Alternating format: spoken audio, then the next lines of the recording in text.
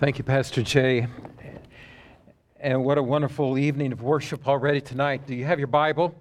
I hope that you do, and you'll open in your copy of God's Word to 1 Peter. And we're in chapter number 1. God's led us into a series of messages over the next several weeks. In 1 Peter chapter number 1, we're talking about how to live a godly life in a foreign world. We are aliens here. This is not our home. We're reminded of this by Peter again and again.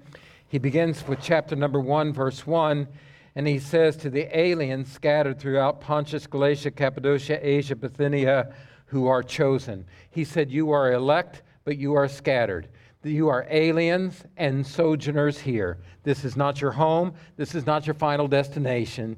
And you need to live for the kingdom that's coming and not for the world that's here. Amen. And so he's reminding us, and in this passage of Scripture, he says, then how shall we live? He's talking about, we're moving to verse number 13 tonight, and we want to deal with how shall I live now? How do I live in this world? How do we live this Christian life in this world where we live as alien and strangers? And how do we live in light of our new life and the hope that we have in Jesus Christ? And that's the $24 question right there, or whatever, the big question, right? 24 is not much money. So that's the big question. How do I live this life? Right here, right now, in this world, to the honor and the glory of God. In the country of Ukraine, near Zhytomyr, which is a large city, actually, that maybe you've never heard of, which is directly east toward Chernobyl from Kiev. And for the last several years, the Lord's given us an opportunity to have a ministry there and to train and equip and encourage pastors. One of the lead pastors in the region is a prince of a man by the name of Pastor Peter, and his wife's name's Valentina. I've stayed in their home many times. When I go there, I stay in their home. I sleep in an upper room, a prophet's room that they've provided. It used to be one of the boys' rooms, and literally it's on the rooftop of their house.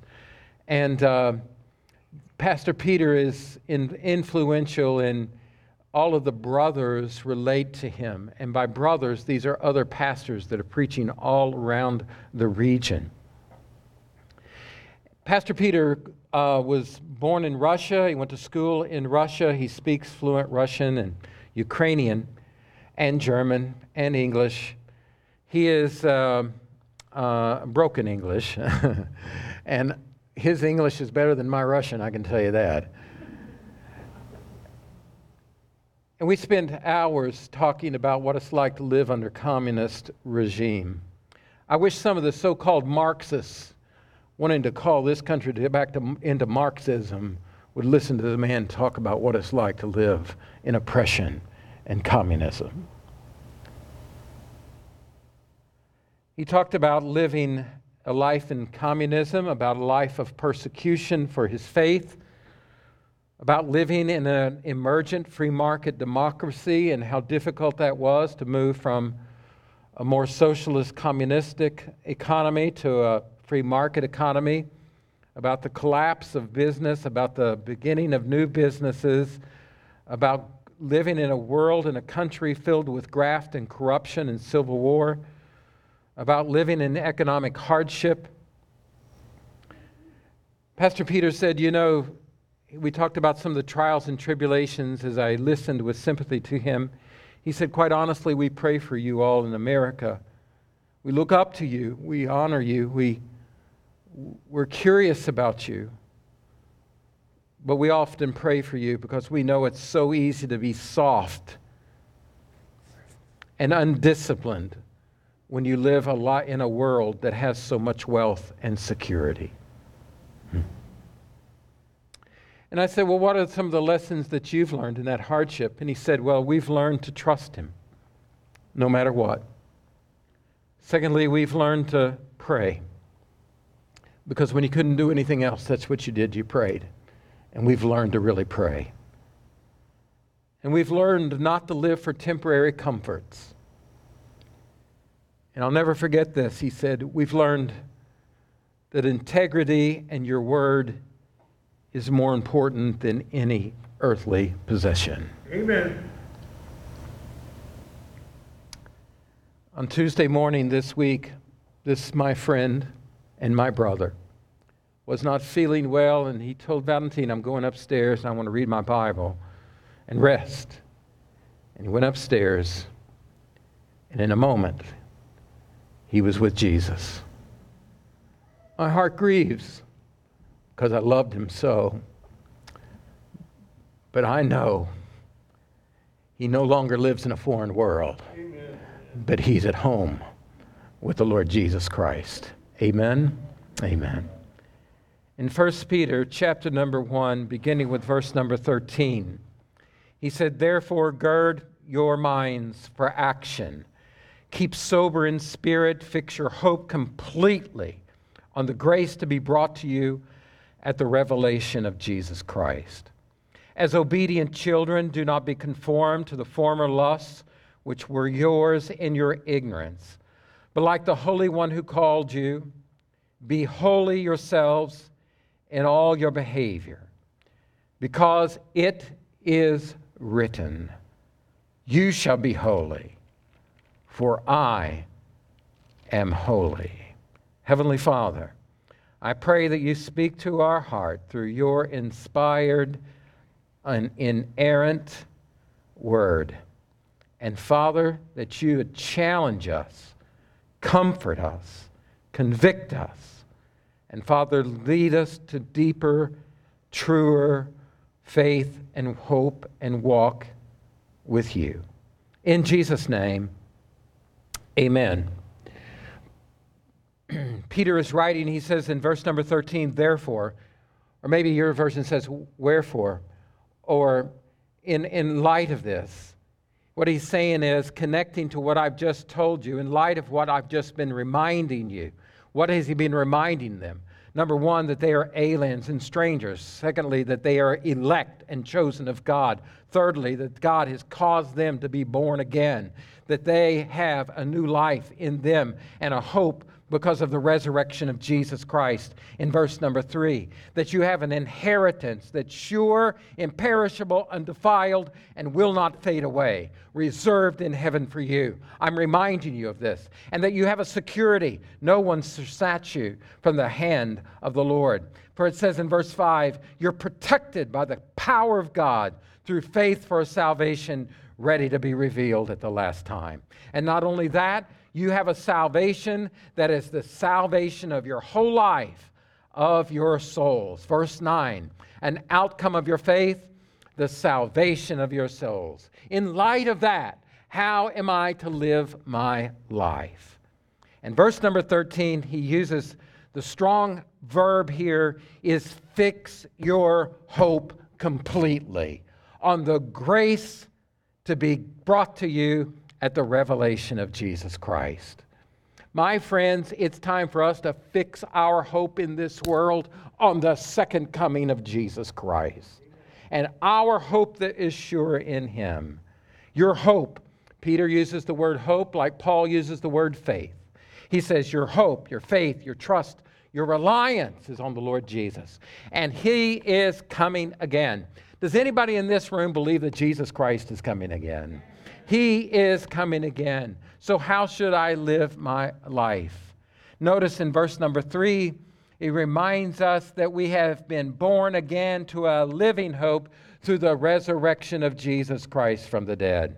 In chapter number 4, verse number 12, look what Peter has to say. Chapter 4, verse number 12, beloved, don't be surprised at the fiery ordeal among you that comes on you for your testing, as though some strange thing were happening to you.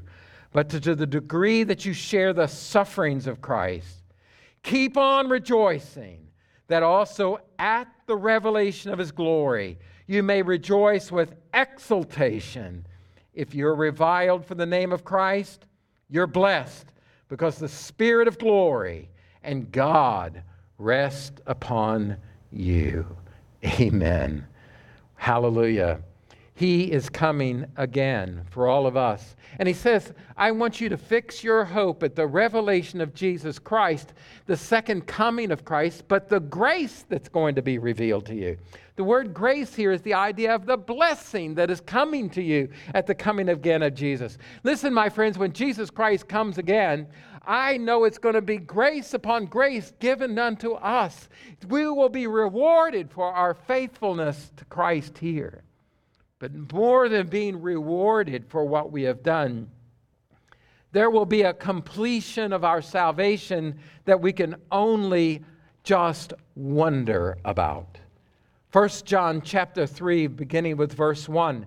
See how great a love the Father has bestowed upon us, that we should be called the children of God, and such we are. For this reason the world does not know us, because it did not know him. We're aliens here. But beloved, now we are the children of God. And it's not appeared as yet what we shall be. But listen to this. But we know that when he appears, we shall be like him, because we shall see him as he is. I'm telling you what, when Jesus comes again, you will be made complete in him. You will look like him. Sin will be removed, and you will shine as a son of God in his kingdom. Amen?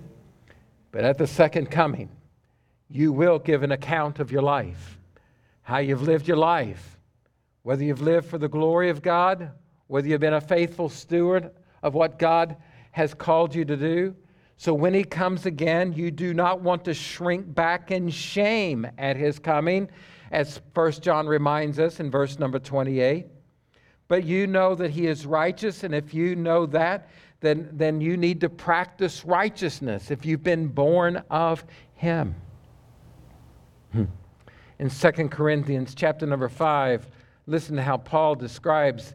He says concerning this wonderful hope that we have in Jesus Christ, he says, but we shall all appear before the judgment seat of Christ, that we may be recompensed for the deeds in the body to what according to what he's done, whether good or bad.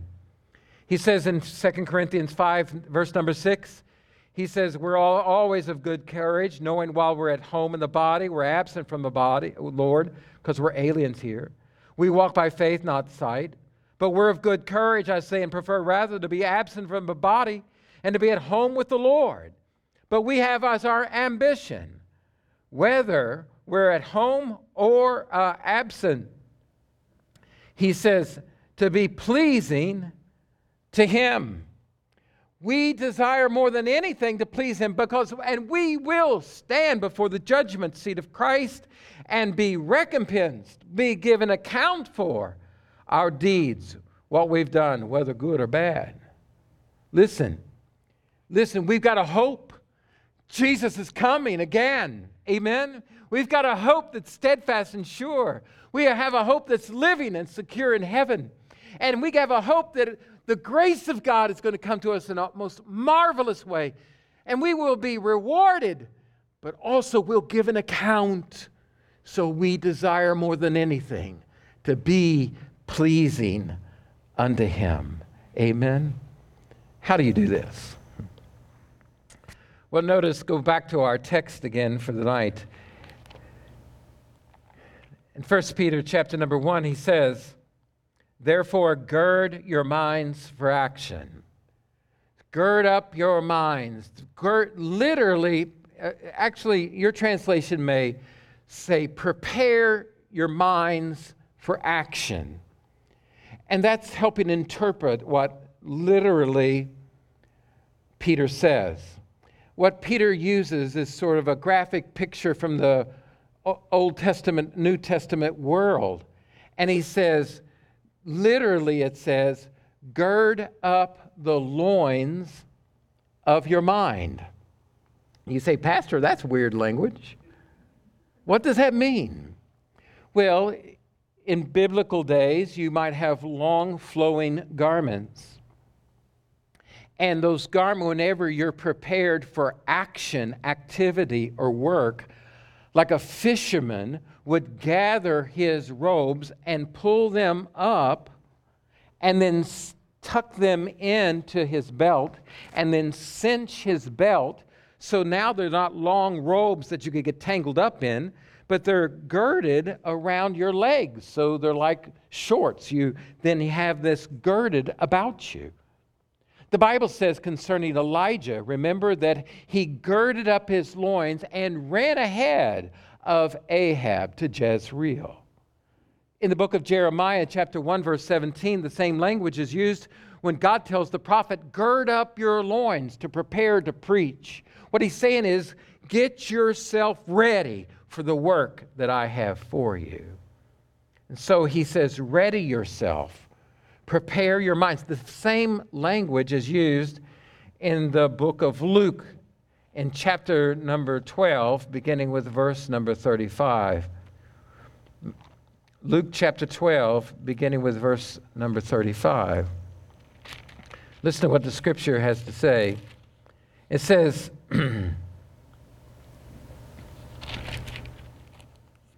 he says, be dressed in readiness. Literally, verse number 35 is let your loins be girded. It's the same language. And so it says, be dressed in readiness. Let your loins be girded. And keep your lamps alight. And be like men who are waiting for their master when he returns from the wedding feast, that they may immediately open the door to him when he comes and knocks. Blessed are those slaves whom the master shall find on alert when he comes. Truly I say to you that he will gird himself to serve and have them reclined at the table and will come and wait on them. And whether he comes in the second watch or even in the third, he finds them blessed who are those slaves. And be sure of this, if the head of the house had known at the hour that the thief was come, he would not have allowed his house to be broken into. You too, be ready, for the Son of Man is coming at an hour that you do not expect, at an hour that you think not. Do you all think that Jesus Christ is coming again? One professor asked his students one day, he said, how many of y'all believe Jesus Christ is coming again? They all raised their hand. He said, do you believe he's coming today? And one of the boys said, well, no, I don't think he's coming today. And he said, an hour that you think not, the Son of Man is coming.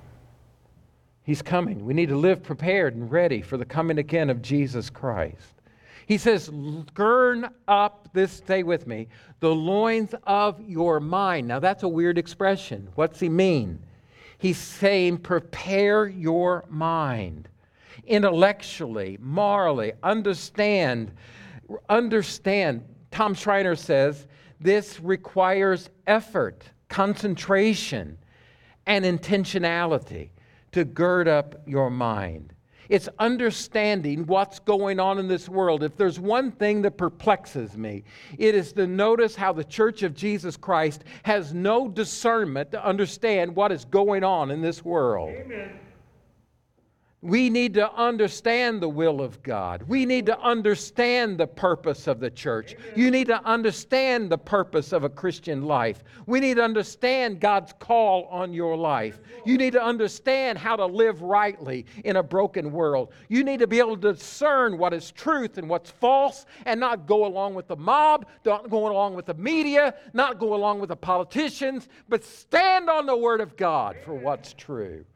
The reason that we have no tensile strength is we don't know what this book says. Amen. And we're not discerning the truth. Yes, Lord. Amen.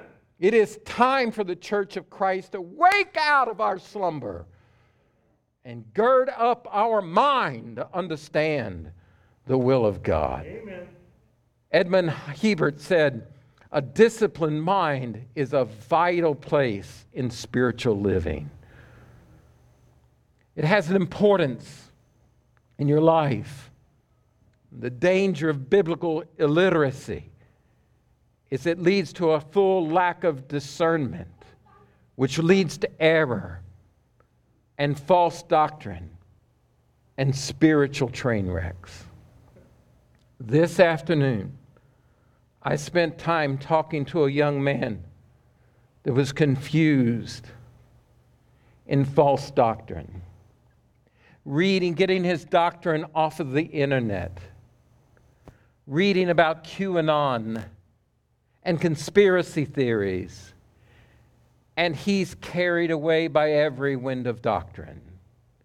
Paul writes in Ephesians 4 that the church should be responsible to teach so that men and women are maturing in their faith, no to be children tossed here and there by waves of every wind of doctrine, by the trickery of men, by craftiness and deceitful schemes. But speaking the truth in love, we're to grow up in all aspects unto Him who is the head, even Christ Jesus. Amen. Secondly, we do this, the second participle that is found here in this text is not only girding your minds, but keeping sober in spirit. And so we are to be self-controlled and alert. I think really better than self-controlled, we need to be spirit-controlled. And alert, keep sober, be sincere, be serious. In chapter number 4, verse number 7, listen to what it says, chapter 4, verse number 7. The end of all things is at hand, therefore be of sound judgment, listen, and sober for the purpose of prayer. You need to be sober in your spirit for the purpose of prayer. Listen, the reason people don't have power in prayer because they're distracted by a multitude of things that don't really matter. They're controlled by those things. I tell you, one of the great shames on the Church of Jesus Christ in America today is our churches do not take serious the power and the importance of prayer. Amen. And we're distracted by a multitude of other things and busyness and activity, but we're not a people of prayer. We need to be sober for the purpose of prayer. We need to be sober in chapter number 5, verse number 8. Be of sober spirit, be on the alert. Why? Because your adversary, the devil, prowls like a roaring lion, seeking someone to devour. We live in spiritual warfare, but so many people are caught up in some of the most ridiculous and ignorant things, and they're controlled by those things, and they're not even sober enough to know that we're in a spiritual warfare. Amen. So it's time for us to get into a sobriety program. Amen. What inebriates you? What is making you drunk? I'm not talking about alcohol now. What controls you? What entangles you? What distracts you? What disappointments got into you? What's depressing you? Listen, some of you are living so far in the past, you can't live today. You live in the hurt of the past, the disappointments of the past, what somebody did or didn't do to you. Get over it, get on, get up, go. Christ is in you. Amen. Live for Him. Don't live in fears. What this might happen, this might happen, this might happen. Yesterday I heard somebody just going crazy. They're supposed to be a strong Christian. Said, well, if this election doesn't go this way, then I'm just going to, Where's your faith, man? Where's your faith? God's not up in heaven wringing His hand saying, what if this election doesn't go the way we think it should?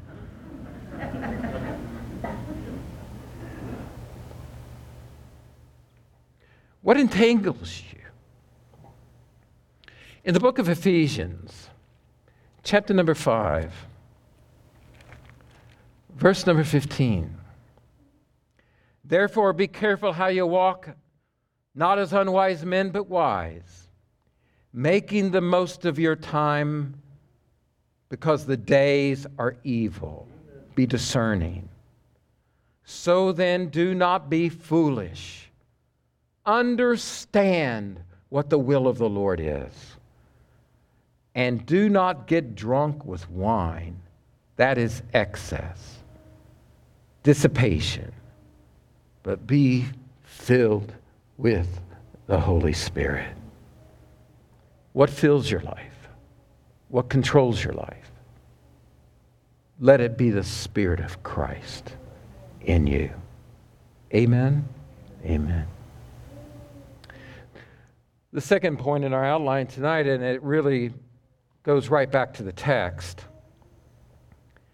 He says, as obedient children, verse 14, do not be conformed to the former lusts which were yours in your ignorance, but like the Holy One who called you, be holy yourselves in all your behavior. Live a life of personal holiness. Holiness is not a subject that most preachers preach on today, because in order to preach on holiness, you have to preach about sin.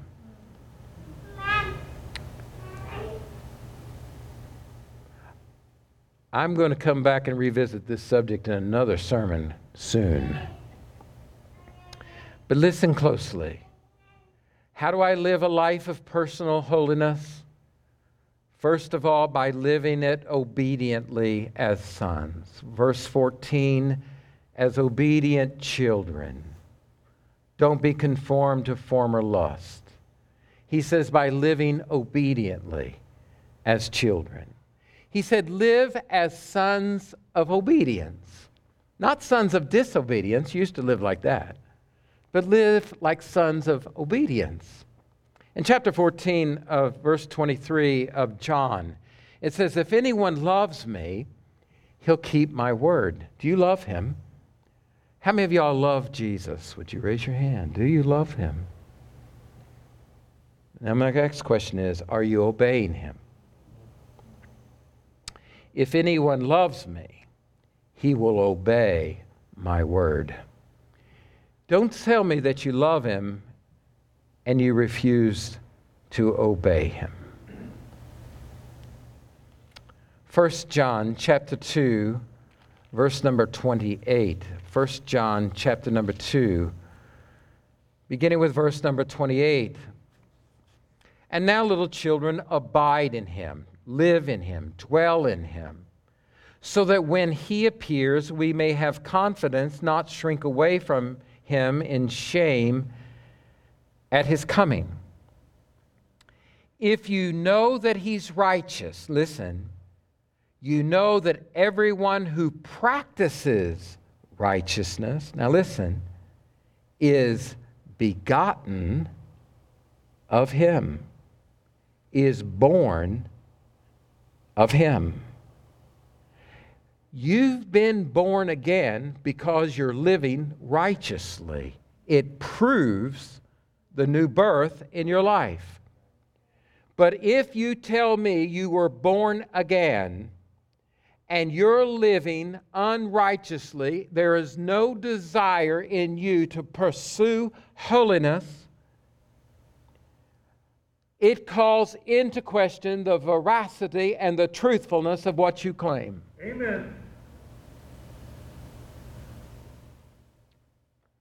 Without holiness, you shall not see God. Amen.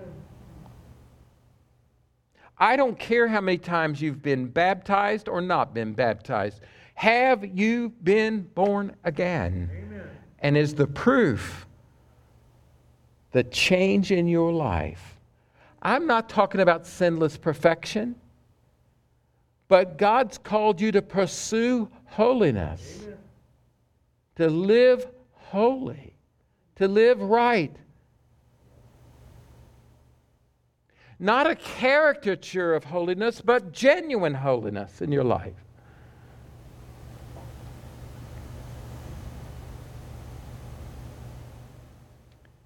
In chapter number 3, 1 John chapter 3, verse 21, Beloved, if our heart does not condemn us, we have confidence before God, and whatever we ask, receive of him, because we keep his commandments and do the things that are pleasing in his sight. And this is his commandment, that we believe in the name of Jesus Christ and love one another as he commanded us. And the one who keeps his commandments abides in him. Did you hear that? Verse 24, don't skip over that. The one that keeps his commandments, obeys him, abides in him, and he in him. And we know by this that he abides in us by the Spirit whom he's given to us. It's this transformation in your life. Amen.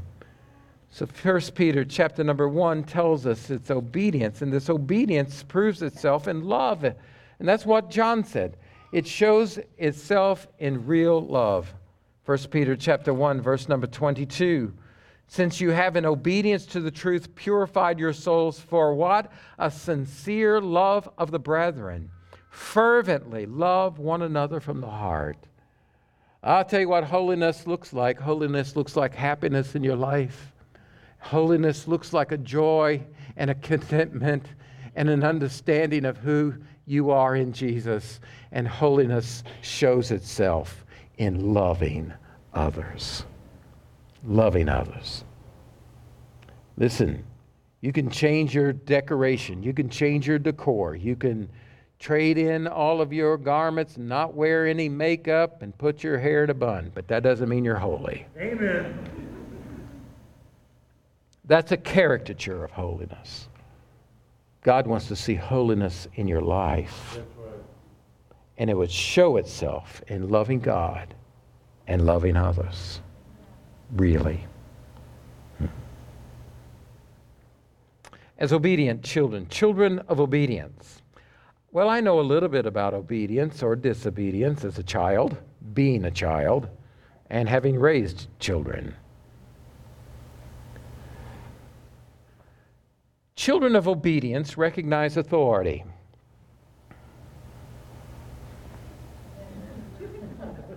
It's quiet in here.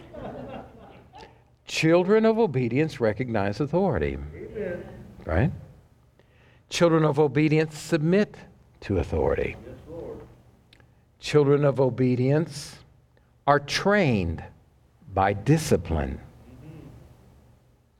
Children of obedience understand the will of the parent. Yes, Lord. And children of obedience desire to please their parent because they love them, because their parents loved them. Children of obedience love their fathers and mothers, not for fear of his hand that will discipline you, but trust in his hand that guides you. That's children of obedience. All legitimate children, Hebrews tells us, will experience suffering and discipline. But that just proves your sonship. It proves that you're really his children. And God is using it to train you in righteousness. Now listen, some of us grew up with not good parents and with ogre and difficult and ungodly parents. So that example to you is hard. But I want you to listen. You have a heavenly Father who is good, and he loves you, and he's training you. And he's put his Spirit in you, saying, Abba, Father. And he is calling you to walk in obedience with him. Amen? Amen. A child of obedience is controlled by a parent that teaches and parents them and desires the best for you.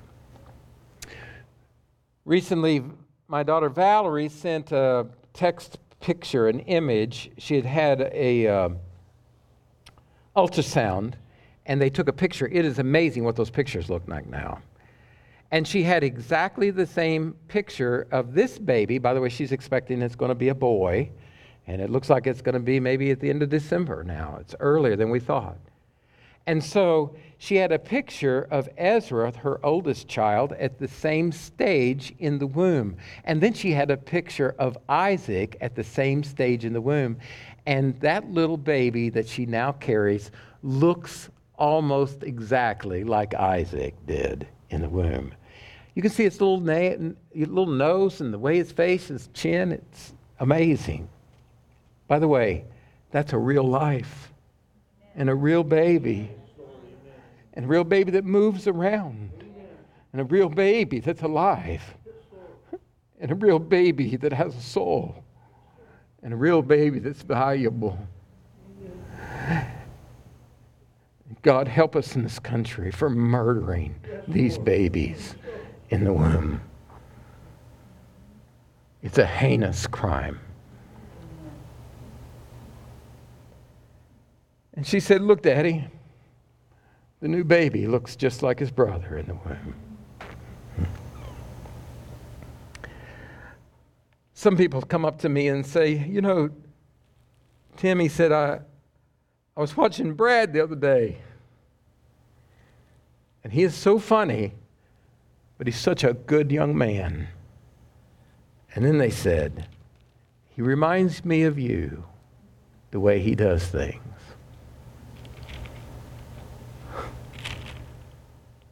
You think that made me ashamed? It made me happy. Sometimes people would say to me, I heard you preaching, I think I see a little bit of your dad in you. Didn't make me ashamed, it made me happy. People say, I was talking to your daughter the other day, Lindsay. She sounds like you. Makes me happy. But more happy than that is if people says, I've been reading this book and looking at you, and you sure looking like Jesus the way you're living your life. That's what God wants in your life and in mine. Not only living obediently, but live differently. My friends, you are not to live like this world. Amen. Notice he says in verse number 14, he says, as obedient children, do not be conformed to the former lust, which were yours in ignorance in the days before you were saved. He said, don't live like you used to live when you were lost. Paul said it in the book of Romans in chapter number 12. Do not be conformed to this world, but be transformed by the renewing of your mind, that you may prove the will of God. The will of God is that which is good and acceptable and perfect. Amen. You know, this world wants you to conform to their standards. This world wants you to run like it runs. This world wants you to join the mob of this world. That's what this world does. In 1 Peter chapter 4, verse number 12, he says, do not be surprised at the fiery ordeal among you that comes upon you, for your testing as though some strange thing were happening to you. But to the degree you share in the sufferings of Christ, keep on rejoicing, so that the revelation of his glory you may result in exaltation. And if you're reviled for the name of Christ, you're blessed, because the Spirit of glory of God rests on you. He says, listen, you're going to suffer in this world. But the Spirit of Christ, the glory of Christ rests on you. You don't live like the world. You live differently than the world. But this world tries to conform you to live like this world. Resist that. Notice in chapter 4, verse number 2, he says, so live the rest of your time in the flesh, no longer for the lusts of men, but for the will of God. For the time's already passed. Sufficient for you have carried out the desires of the Gentiles. That's times of ignorance. Having pursued a course of sensuality, lust, drunkenness, carouses, drinking parties, abominable idolatries.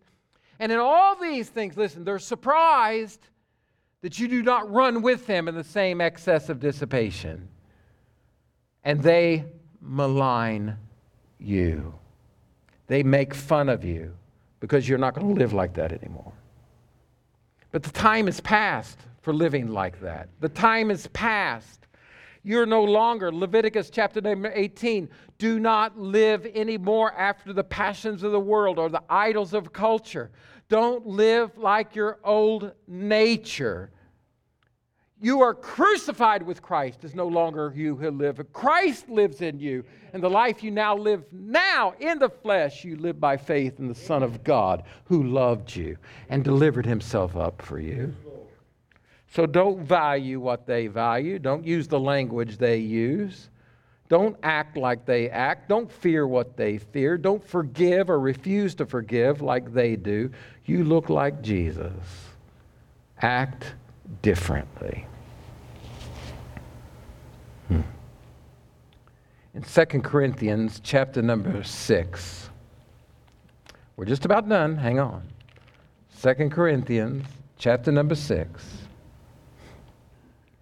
beginning with verse 17. Do you have your Bible? Look at it. Actually, look at verse 14. Don't be bound together with unbelievers. Do you hear this? Don't act like unbelievers. Don't be in partners. He says, for what partnership of righteousness and lawlessness or fellowship has with light and darkness? He says, now notice in verse number 17, listen close. Therefore come out from among them and be ye separate, says the Lord. Do not touch what is unclean, and I will welcome you. I will be a father to you, and you will be my sons and daughters to me, says the Lord Almighty. You're to live differently. In chapter 7, verse number 1, therefore, having these promises, beloved, let us cleanse ourselves from all defilement of flesh and spirit, and listen, perfecting holiness in the fear of God. Don't live sinfully, but live holy. I'm out of time. But live according to your calling. The one who called you is holy. You be holy in all of your conduct. As the scripture says, you be holy because I am holy. We will address this subject of holiness and that verse the next time I preach. Takeaway questions for tonight. Number 1. Is your mind focused on the coming of Jesus Christ? Is that the hope? Is that the focus of your life, or are you focused on something else? Secondly, is your mind focused on living a life that pleases Christ? Good question, isn't it? Is your life focused as a life about pleasing Christ? Number 3, what is the controlling influence in your life? What moves you? What motivates you? What controls you? Number 4, what is the passionate pursuit of your life? What is that? Number 5, are you obeying Christ? Are you obeying Him in your life? Obeying His will, obeying His Spirit, obeying His Word, on mission, doing what He's called you to do. Next, are you living differently than this world? Or is your life look like this world? Can I say something? The Church of Jesus Christ, when it looks like the world, will never, never be salt and light if you're living like the world. Secondly, one of the reasons the church has no persecution against it is because we are not living separately and differently. The other thing is, if the church isn't different, what is the hope for this nation? And how is there any hope for revival if the people of God aren't pursuing Him and living a holy life? That's just extra. And finally, does your life resemble the God you say you believe in? Does your life resemble the God you say you believe in? Father in heaven, have your way in our hearts and our lives this night. And Father, I pray that we would turn from sin and trust in Christ with all of our hearts. Abide in Him, rest in Him. And Father, that we would repent of sin and our former manner of living. And that, Father, we would embrace you in faith and trust and repentance. In Jesus' name, amen.